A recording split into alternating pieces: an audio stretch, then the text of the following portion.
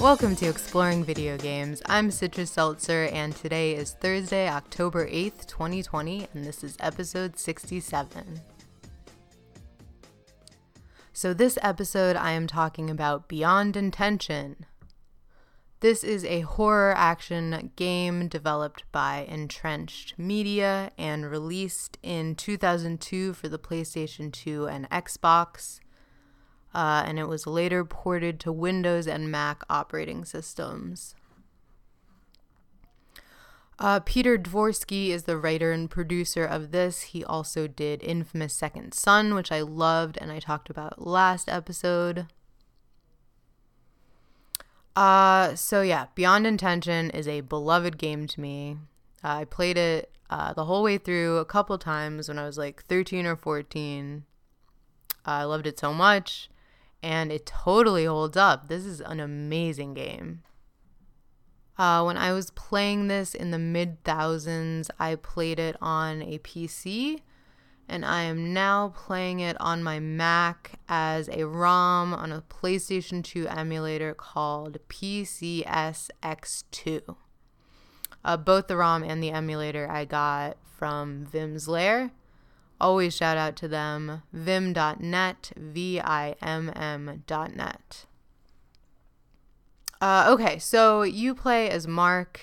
He's on a car trip somewhere, and he's like drawn into this like labyrinthian dream maze that mostly takes place in this like beautiful haunted mansion. And yeah, you just follow him as he does that.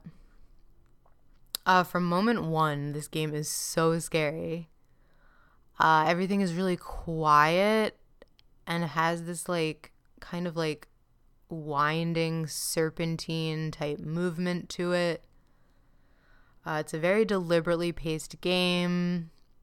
It is kind of slow. There's not as much action as most horror games, but I think it's super entertaining, and I don't think you could call it boring at all. And the slowness and quietness adds immensely to, like, the genuine horror of it. It's a very, like, dread-inducing game, which is awesome. It just, like, sticks with you, and you just feel, like, quietly scared the whole time you're playing it. And when I look back to when I was playing this as a teen, there are, like, months and months of my life that were kind of, like, tinged by this, like, cold dread from this video game, which is awesome. That's like, I can't give high enough praise. That's exactly what I want from a horror game. So you start at the country gas station. It's so gross. Really like memorably filthy. And I noticed this time, I think I noticed for the first time, the engine for all the dirt and grime on everything is very complicated. Like it has a memory to it, and you'll like track grime around in a very like realistic way. I made some drawings on the side of the gas pump in the dirt, and they stayed there the whole time I was playing, which is pretty cool. You attempt to get gas out of this antiquated gas pump, which is a challenge. A lot of this game is like that, like trying to learn how to use this gas pump. It's very like procedural and kind of it kind of like forces you to like give yourself over to this world, to like, I don't know if it like slows you down. It's a very hypnotizing game, which mirrors what's happening to Mark within the game, which is awesome. I love the gas station, love the creepy watering can guy. Also, you catch your first glimpse of a ghost here. Very spooky. So you drive off. Watering can guy is giving you a very ominous and a very poetic warning. And eventually your car breaks down in the middle of nowhere. You find this terrifying, isolated, kind of abandoned-looking mansion called Maison Onan. But you're drawn into this mansion, and you eventually get lost. And you spend the rest of the game kind of trying to escape and also being like spellbound and entranced by these like spectral visions of these like androgynous blonde women that Mark seems to be obsessed with. There's no like normal character development for Mark. We're never privy to his inner world, and he like barely ever speaks. But we do see a lot of his like psychology played out in a very like Freudian way through the visions that he's haunted by. There's some very heavily reoccurring themes. He's obsessed with someone named Claudia, who's represented by various blonde women, or visions of various blonde women. There are a lot of kind of paternal type characters who attack or chastise him for personal failures. And of course, everywhere has grandfather clocks. There's like cog imagery everywhere. I get the sense that Claudia is his sister. I just get like a very Poe vibe from this. And that his parents are represented by that like kind of fun, kind of evil libertine couple. But it's not explained at all. And people have all sorts of theories about how he relates to all of these like reoccurring motifs. Everything feels very representational and unreal, especially as you get farther into the house. But at the same time, it also does feel like immediately scary and threatening. And this is not a unique take, but I kept being reminded of The Shining. It's so scary and so like composed and cold at the same time.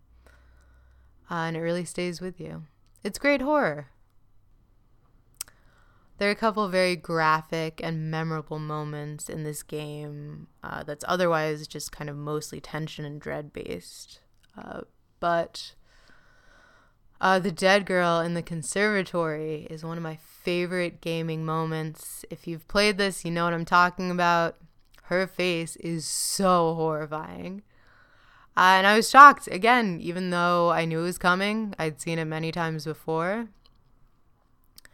Yeah, when I played this for the first time, I was, like, scared for, like, a week because of that dead girl. Which is awesome, and I so rarely get to experience such, like, yeah, horror from a piece of art. Wonderful. I love the spider mouth type creature. Very scary. Great, like, jerky, unnatural movements on him. Also very difficult to beat. Even though, again, I'd beaten it before. I kind of knew what to do. Yeah, when the action comes in this game, it's done really well. And all of it's, like, very, it's, like, memorable and iconic.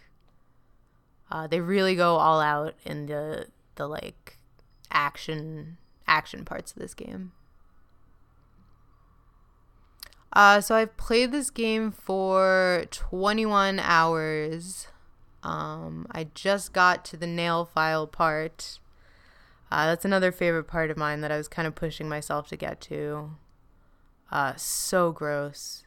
The noises of you chewing on that, it's like a massive like metal and like hair covered in like crude oil. Very disgusting, very memorable. That's also the most dream-like part of the game, I think, or the most like accurate representation of a dream within the game. And this game is so pretty. It's really, I have a very high bar for like visuals, I think, and this is one of the best looking games I've ever played. It kind of has like a muted palette, very sparse. Reminds me a little bit of Myst in that way, but definitely more brutal than Myst. And wonderful use of the color red.